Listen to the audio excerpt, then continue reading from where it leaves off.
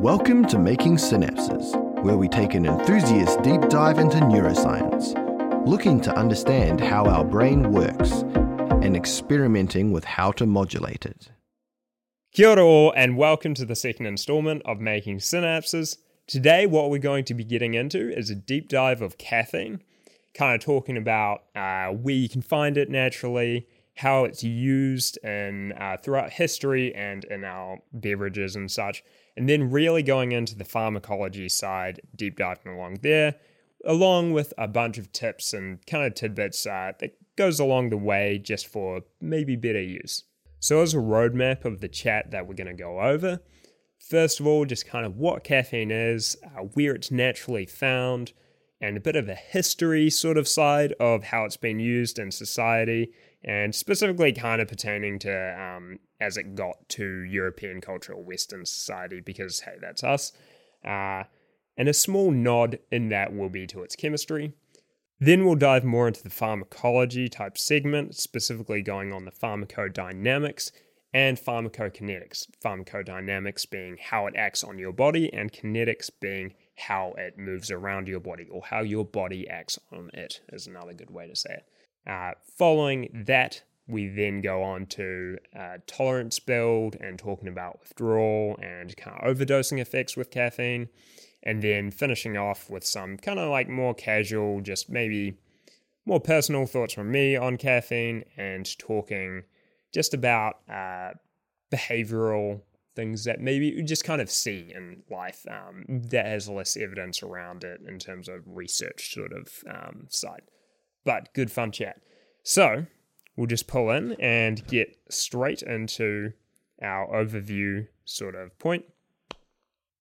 So getting into it, caffeine is a naturally occurring methylxanthine compound. As a plant alkaloid, it acts as an insecticide, which you'll find in a few plants, notably in the seeds, fruit, and leaves.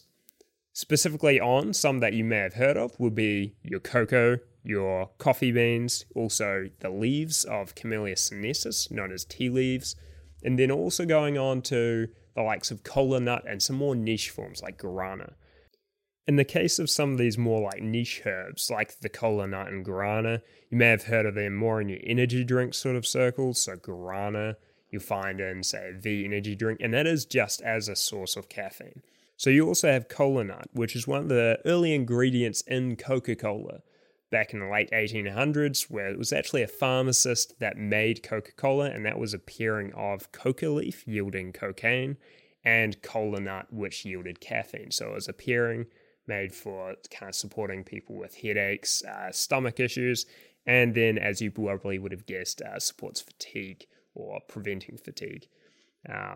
That later, of course, was removed from formulation. There's no cocaine in Coca-Cola anymore. There's also no kola nut. It's just a synthetic caffeine form. Caffeine does, of course, have a further reaching history than in the likes of Coca-Cola. Way back in ancient China, about 5,000 years ago was when it was estimated to become a part of human consumption. And then also in the case of coffee beans, it was about 2,000 years ago in Ethiopia. It was only in the late 1500s that tea really came to Europe for widespread use. And that was, again, as a great source of caffeine. People felt great drinking it. They didn't know why they felt great, but it is just kind of an elixir of sorts of the time. Around the similar time is when coffee was also becoming popular in the likes of Egypt, Prussia, and Turkey. And that's where the first coffee houses started.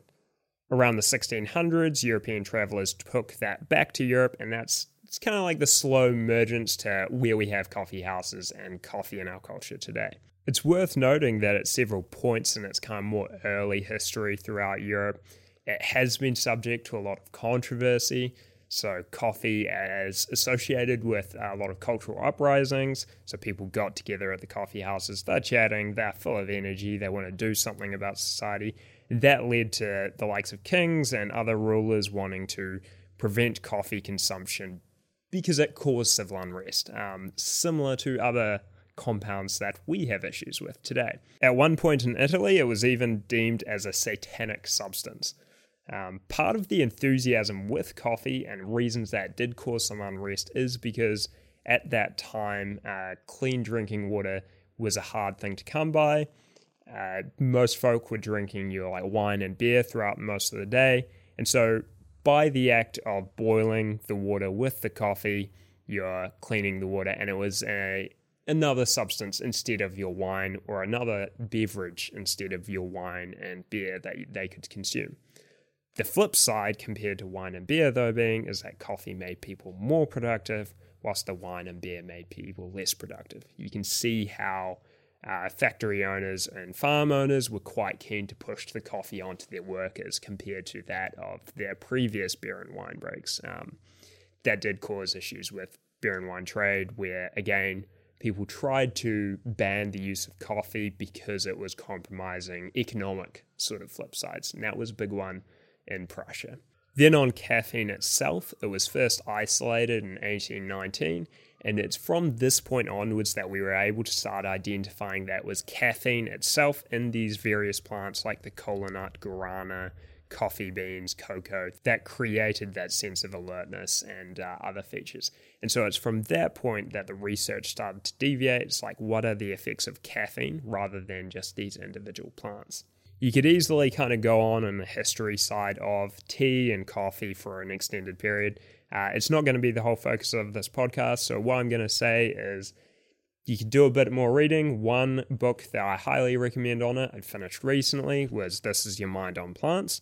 It's done by Michael Pollan, and he does have an extensive sort of look over at the history side, much more so than what we just chatted about. Very interesting read, though. Moving on to pharmacology. So getting into pharmacokinetics, how the drug is moved around your body and what your body does to it. That's things like metabolism, absorption, excretion. And then also talking what caffeine as a drug does to our body.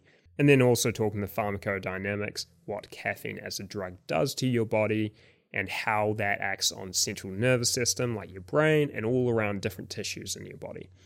So before we get into that, a quick word on dosing. So as caffeine is, in fact, the world's most popular drug, it is always surprising to me how little people know about how much they're consuming. And fair enough to a degree, every plant, sort of way it's prepared, and all sorts of products have various quantities, and so it is hard to keep track of it all. But as some general guidelines, you can kind of say like your standard drip coffee is talking like 80 to 100 milligrams of caffeine per cup. A cup of black tea is like 50 milligrams. And then you've got things like energy drinks, which will range dramatically. That kind of goes from 80 to even 300 milligrams in New Zealand. And that depends a little bit more on local regulations and laws. But for your personal use, always keep in mind that dose is important. It will dramatically impact what you get from it if you're going between like a nice pickup of alertness, or if you're going all the way to jitteriness and anxiety and other side effects. But then let's go on and use an example as drinking a cup of coffee. What happens when you do drink that cup of coffee, passing through, say, your mouth, down your throat, into your stomach, and then also into your intestines or gut? Because caffeine is a highly water-soluble substance, that means that it absorbs very easily through your tissues. So even at the stage when you are, say, swirling some coffee in your mouth, it will be absorbing through your mouth tissues, it will be absorbing down through your throat, absorbing through your stomach, but because it spends most of its time sitting in your gut, that is where most of the absorption occurs. But do keep in mind, it is absorbing through every stage, just more of it is absorbed in the gut as it spends more time there. It's been generally accepted in the research circles that at around 45 minutes after ingesting, 99% of the caffeine you have consumed will actually be absorbed from those areas into your circulatory system. It's kind of around that 60-minute, like within 60-minute points that it will actually reach like peak concentration in your blood. And so that's where you might experience the maximal sort of high sort of rush point of caffeine. Where it goes to initially is, so say for example from your gut absorption, is going through your portal vein system, and that portal veins goes directly into your liver. This is what would typically for most drugs or substances be a first-pass metabolism point. The key thing to note on caffeine is that first-pass metabolism is not a big factor. A very negligible amount is broken down. From the liver, it will then pretty much all of it be pushed on up to your heart and then be distributed quite rapidly throughout the rest of your body. Again, because it is a very water-soluble but also fat-soluble substance, it will disseminate through like all the tissues of your body, including crossing the blood-brain barrier, including passing into the placenta if someone has if they're pregnant. That baby will also enjoy or not enjoy that cup of coffee, depending on dosage and effects, and that's worth considering. As it passes into the multiple different tissues in your body, caffeine does have numerous effects, but the principal effect or principal action which it is having on your body is mainly found on its ability as an adenosine receptor antagonist. So the key words there, it's acting on the adenosine receptors, and as an antagonist meaning that it binds to those receptors, but it doesn't actually exert action on the receptors. It's simply blocking other compounds from coming in and exerting a true action. Then again, it does bind to multiple different types of adenosine receptors, but the key ones that you will associate with your feeling of alertness and focus and maybe extra motivation is particularly due to A1 and A2A receptors. These receptors will kind of be the focus of our chat just because this is principally what is going on when you are feeling caffeine and associated with caffeine. So in order to understand what's going on here with this adenosine receptor binding, it's probably worth just taking a little step back and talking directly on adenosine and kind of the functions there. So adenosine is a byproduct, or it's a metabolite of the compound ATP, which many people will know is kind of like as an energy source for all sorts of chemical reactions throughout our body. But what occurs is that ATP is broken down for energy source, and that adenosine is left over. That adenosine can then bind to adenosine receptors that are located mainly in our brain, but we also have a bunch throughout our body. And the action of that adenosine binding to adenosine receptors is what kind of triggers feelings of need for sleep and rest. This is actually a very valuable function because as your body has, say, metabolized more ATP, it's clearly using more energy, and that means that it's got more kind of like waste byproducts hanging around and maybe some damage or just, like wear and tear that it needs to deal with. So by triggering your body or trying to send your body into a state of sleep, it would give the body time for some recovery and, clear out that waste that this occurs during sleep. And then in terms of the mechanisms of you've slept throughout the night, why are you waking up after these adenosine has bound? These adenosine molecules will separate from the receptors and be cleared away during the sleep process. And so that's why after sleep you feel wakefulness, because those adenosines aren't bound to those receptors. Kind of talking about these receptors in a very general term right now, but they are actually specific and have their own unique sort of action. So on the A1 receptors are usually found on wakefulness stimulating neurons. Binding to these receptors will actually decrease the activity of that neuron, therefore kind of resulting in, more the feeling or less feeling of wakefulness, because those neurons for wakefulness are acting less. In the case of A2A receptors, they're usually found on neurons that are acting for things that kind of induce sleep. So when a adenosine molecule binds to it, it will promote that neuron to act more, therefore increasing more of things like GABA that kind of induce a sleep and rest state. Then how does caffeine fit in? Well, caffeine has a very similar structure to the adenosine molecule. This means that it acts as a equipotent, so it's equivalently competing to bind to these receptors compared to the adenosine. But as an antagonist, so it's not actually acting on the receptor, just binding to it, it's not exerting the actions that these receptors are associated with. or neurons are functioning to do, and therefore it's kind of like it's preventing adenosine to do its action. The adenosine will kind of build up and hang around still, but it's not getting to bind and exert its effect on your neurobiology or the rest of your body. Therefore, less adenosine binding to these receptors means that you have less of a feeling of sleepiness and more of a feeling of wakefulness. Now, when it comes to specifically how these adenosine receptors correlate to your feelings of wakefulness and alertness, it's not really tied fully together yet, but what we do know is that when they are prevented from action, then we get an increase of release of the things, say, dopamine, adrenaline, and noradrenaline, dopamine being associated with motivation and kind of like feelings of like a good drive to do something. And then your adrenaline, alertness, and this is similar with noradrenaline. So alertness and increasing activity, kind of pumping your heart more, a little bit of vasoconstriction, which can result in increased blood pressure. This adrenaline can kind of make your heart pump more. You do get some vasoconstriction from it too, but a fun note, so there are actually A1 receptors found on your heart muscles as well as your kidney and endothelial and vascular cells, these being in the lining of your blood vessels.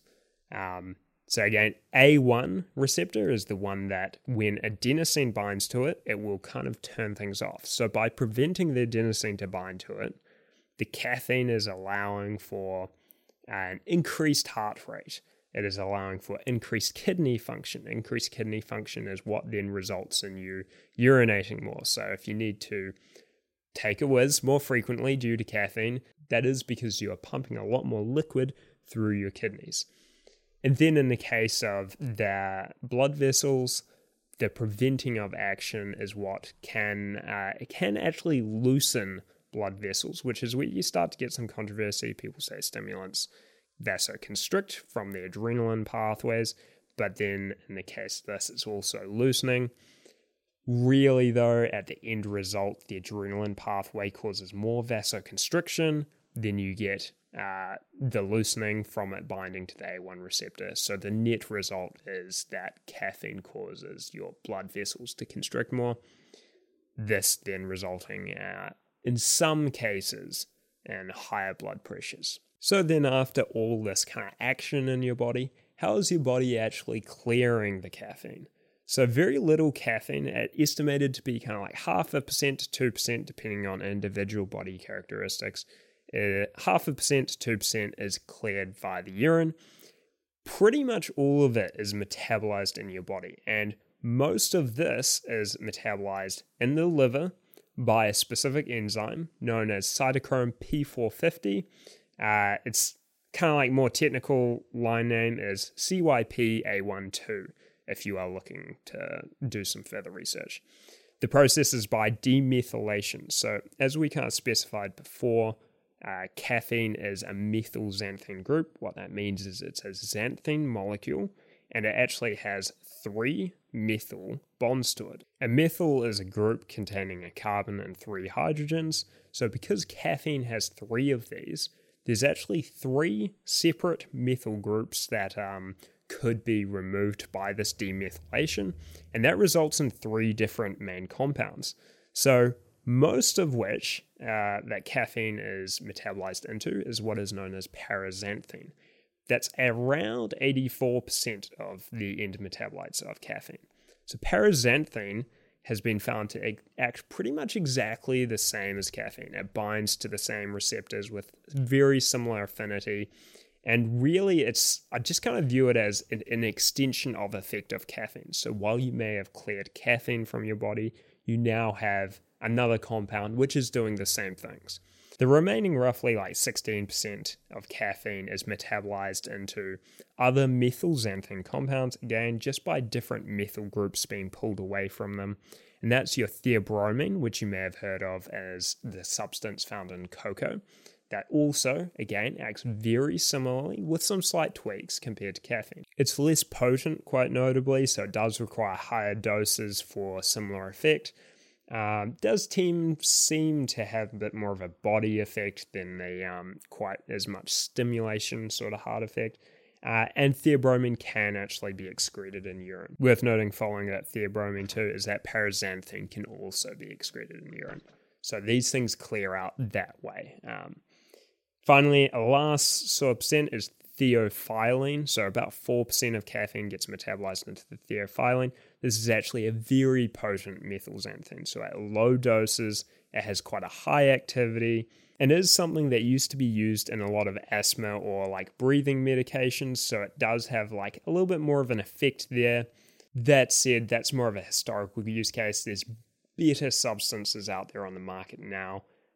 You do still find it in some pre-workout formulations and is often associated with a little bit more of a like lightheadedness with the stimulation. So kind of worth noting, probably not the most ideal of the methylxanthine family to use as stimulation. So then say, like many people, you find you quite enjoy your cup of joe or that you enjoy your caffeine consumption from whatever means, and you take it regularly.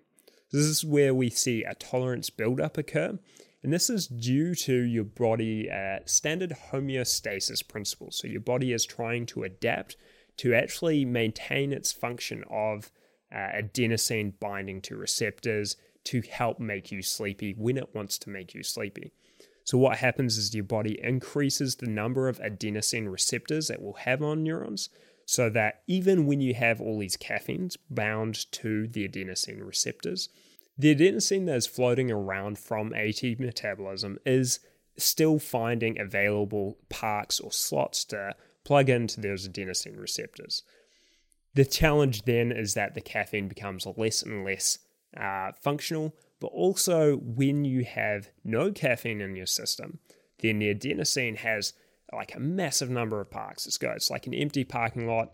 It's just going to find them instantly and like very available, and so that's where people will feel sleepier than what they would otherwise. And so that's kind of what you consider like the baseline of the person has changed from natural state of having more alertness, and now it's a natural state of being maybe a little sleepier. So say you want to go cold turkey on caffeine for a while. Maybe it's because you're finding it's no longer that helpful to you. Most people generally just find that caffeine is a core part of their life. But if you do find you want to go cold turkey, there is the kind of like withdrawal phase, and that is due, again, because there's this extra adenosine receptors. The first day or two will probably have notably increased like lethargy. You're very, very tired. But generally people find that within 1 week of going completely caffeine free, they kind of start to rebalance out and find the kind of fresh baseline. And that's as your brain again adapts and the adenosine receptors will decrease. So your number of adenosine receptors will decrease back to probably a similar baseline to previously. These withdrawal symptoms can last up to a week. Most people find that within a full month of full caffeine absence, their baseline should reset very nicely. Then on overdosing with caffeine, these are probably all symptoms everyone that has used caffeine kind of feels, and often occurs when people are first trying cups of coffee and very sensitive. Those sort of feelings of dizziness, heart racing, increased feelings of anxiety. Again, dehydration from increased urine output is a factor, so you want to drink a lot more water just if you are drinking caffeine, full stop. And then also gastrointestinal/gut upset can be a factor too. If you've got a sensitive stomach, caffeine could be a contributor there. So now that we've been through all that kind of nitty-gritty, nerdy side, I'd probably want to just finish up with some more take-homes and just general considerations. I think a key note from all this that would be great to take away is that caffeine, coffee, tea, all of these things, like it is a drug. It is acting on your body, and it's worth acknowledging that it does have effects. People say they drink coffee and it has no effect on them. It is false as whether or not they have a noticeable effect is probably a different case, or if they are noticing the effects with all the other substances they're having. But it is a mind and body altering substance. There's definitely different effects on different people. You can kind of go really deep on the metabolism side. For example, smokers will have increased metabolism because they have an upregulation of that enzyme, cytochrome P450, and so that can make caffeine pass through them faster. There's also all sorts of complementary or like co-actions that go along, say nicotine and caffeine together seem to have a particularly potent kick. So if you are a smoker with caffeine, you will notice that caffeine has a very different effect to those that don't smoke, or if you ever go for an extended period without smoking. In terms of dosages, up to 400 milligrams is generally accepted as safe by your kind of like world authority sort of points. It's 400 milligrams a day, ideally spread out across dosing. But in terms of practical dosing, people generally find in the range of like 150 milligrams to even 300 as kind of more functional, more useful dosing. Often in research, they'll use about 200 milligrams because that's easily measurable as it has an effect dose on people's focus, mental clarity, kind of motivation, drive, energy, etc. As we discussed, tolerance buildup is a thing. It doesn't take too many recurring uses in order to build that tolerance. And also, just because it's binding to these adenosine receptors for that period of time, it gives that feeling of alertness. Doesn't mean that you, in fact, don't need sleep. You still need that sleep. And also, that onset of sleep feeling will hit harder just because the adenosine is still present. And as soon as that caffeine is out, that buildup of adenosine will kind of like try and flood in and bind to those receptors. So you get more of a surge of sleepiness rather than a general onset, like slow onset as you'd expect over a normal uncaffeinated day. On whether we should actually be using caffeine on a regular basis or not is kind of, that's an each to their own sort of philosophical or moral perspective. But what is reasonably sure is that taking breaks from caffeine does help people get more usefulness out of it as a tool. So that way you can maybe decrease tolerance down, decrease effects of side effects, etc. Decrease the feeling of dependence, even if it's just a behavioral or psychological dependence. And with that, you would find a shift in your mood and sort of behavior towards things.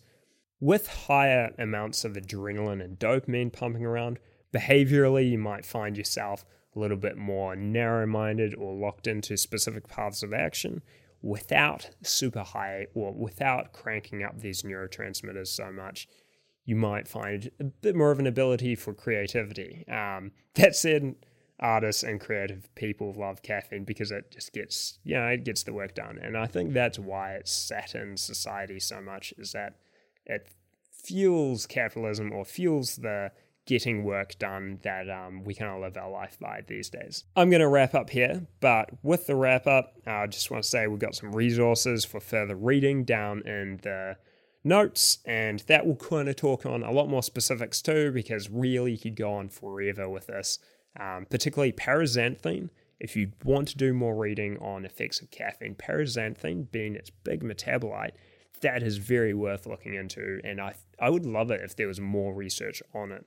It's not as widely discussed as I think it should be. But with a wrap up, I'm just going to do a quick little extract from the This Is Your Mind on Plants, just because fantastic book.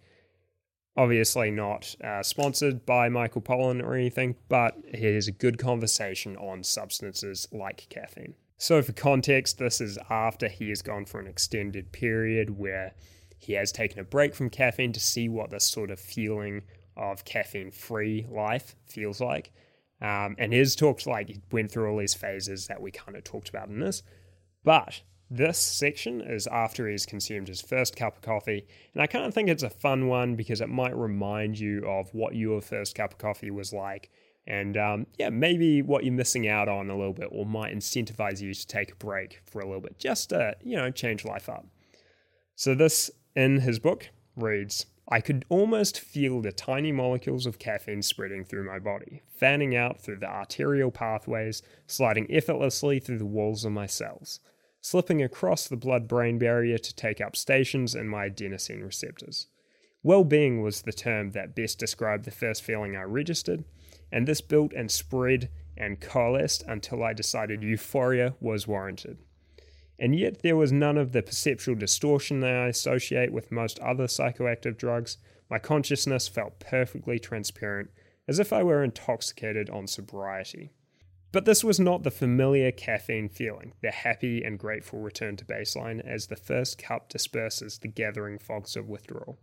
No, this was something well up from baseline, almost as if my cup had been spiked with something stronger, something like cocaine or speed. Wow, is this stuff legal? I looked around me, taking in the mellow sidewalk scene, the kids in their strollers and the dogs trailing them for crumbs. Everything in my visual field seemed pleasantly italicized, filmic, and I wondered if all these people with their cardboard sleeve swaddled cups had any idea what a powerful drug they were sipping. But how could they? They had long ago become habituated to caffeine and were now using it for another purpose entirely: baseline maintenance, plus a welcome little lift. I felt lucky that this more powerful experience was available to me. This, along with the stellar sleeps, was the wonderful dividend of my investment in abstination. And my big takeaway there is taking a break is an interesting change. It has pros and cons, but that first cup or that first time taking caffeine after a break is a real rush, and I can attest to that myself. I do enjoy that first caffeine hit after a break. So I'll leave you there. Thank you for listening to this episode 2 of Making Synapses. If you got any feedback or just have some extra insight or sharing, then we'd love to hear it. Have a good one.